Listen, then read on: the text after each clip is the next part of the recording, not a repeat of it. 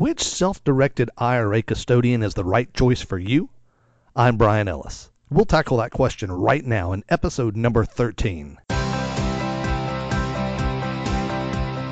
You're listening to Self-Directed Investor Radio, America's only podcast exclusively for affluent, self-directed investors, where each day of the week you receive innovative investment strategy and deadly accurate market analysis that's untainted by Wall Street and unblemished by government propaganda, all in 7 minutes or less. Coming to you now from iTunes, Stitcher, and SDIRadio.com, here's your host, Brian Ellis.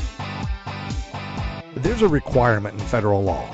If you want to have an IRA, there has to be a qualified independent third party who serves as the custodian of the account.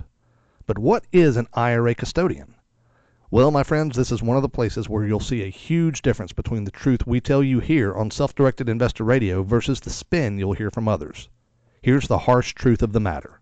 Custodians are companies that have been approved by the IRS to hold your money, document your activities, and report those activities to the IRS. That's the crux of the matter. Custodians exist for the benefit of the government, not for your benefit. That doesn't mean they're bad people. I've hosted good custodians on this show in the past and will do so again in the future. But you need to understand the limits of what custodians can do. Custodians are not financial advisors. They're not even allowed to give you advice about what to do with the assets in your account. Custodians aren't money managers. You alone have to decide what is done with your investment capital. Custodians aren't even required to keep you in compliance with IRA requirements. Sure, many of them will attempt to help you avoid the financial chaos that happens when a prohibited transaction is committed, but if you commit such a financial atrocity, you're on your own. Chances are your custodian has no liability whatsoever for what happens in your account.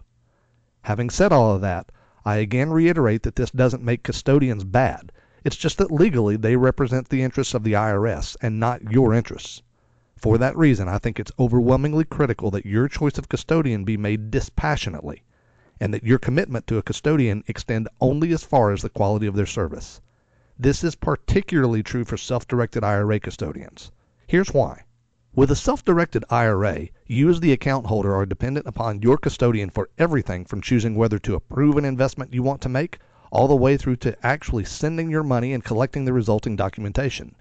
You are at their mercy, and that's why not all custodians are the same. In my experience, too many custodians are, in a manner of speaking, rather casual about implementing the directions of their account holders. It's not uncommon for self-directed IRA custodians to take multiple days or even weeks sometimes to execute transactions as directed by their account holders. For some transactions, that's okay, but frequently it's not. If you're buying foreclosures at the county auction, which requires immediate payment, a delay from your custodian could cost you tens or hundreds of thousands of dollars. It's that big of a deal. To be clear, not all self-directed IRA custodians operate at a snail's pace. That's why my first recommendation is to ask around. Anecdotally, I've observed that there's a reverse correlation between the size of a self-directed IRA custodian and the speed of their service. If I was going to choose a self-directed IRA custodian right now, I'd take these steps. Number one, I'd get a list of the available self-directed IRA custodians. We provide such a list for you at SDIRadio.com/custodians. Number two, I'd seek out the experiences of my friends and colleagues. What's being said about the self-directed custodians that I may be interested in? What lawsuits have they faced? What were the outcomes? Number three, I'd download their account documents and review them thoroughly. I'd be extremely wary of any custodian who limits my legal remedies in the event of custodial error. Number four, I'd contact the remaining custodians to see how comfortable and familiar they are with the kind of transactions that I intend to do. Number five, I'd thoroughly review the fee agreements. More on this in just a moment. Number six, I'd ask the custodian if they can guarantee me to execute my direction letters within a certain period of time. Number seven, I'd ask what process is followed to make sure that no mistakes are made by the custodian during the execution of my direction letters. I've heard numerous horror stories about IRA custodians, the big ones, recording real estate deeds incorrectly and in one case, failing to record deeds at all. And number eight, I'd ask if the custodian allows for the formation of single-member LLCs within the self-directed IRA. This forms the basis of the checkbook IRA strategy we discussed in episode number 2, which can solve many of the problems associated with using a self-directed IRA custodian. Now, if you're going to be involved in very active trading with your self-directed IRA or involved in complex transactions, you may consider this to be an absolute requirement, as I do. Now let's circle back to custodial fees. I'm not one to recommend for or against anyone purely on the basis of price. However, I will make one recommendation for you to consider. Be wary of signing on with any firms that charge fees on the basis of the size of your account rather than on a per transaction basis. The firms that charge on the basis of the size of your account are essentially punishing you for your success. But the reality is that the services provided by a custodian simply don't substantively change based on how much money you have, other than the number of transactions, which is the service for which you should be charged. Custodians borrowed the percent of assets model from money managers, but that's ridiculous. Money managers actually have more to do when there's more money to manage. Custodians, on the other hand, may have more transactions to execute for you, and they should be paid for those transactions, but they don't inherently provide more value just because you have more money. That's pretty shameful in my opinion. Now, I'm frequently asked which custodian I recommend. There are several self-directed IRA custodians that are run by good, honest people who are concerned about the success of their customers. However, I do not make it a habit to recommend custodians for one simple reason.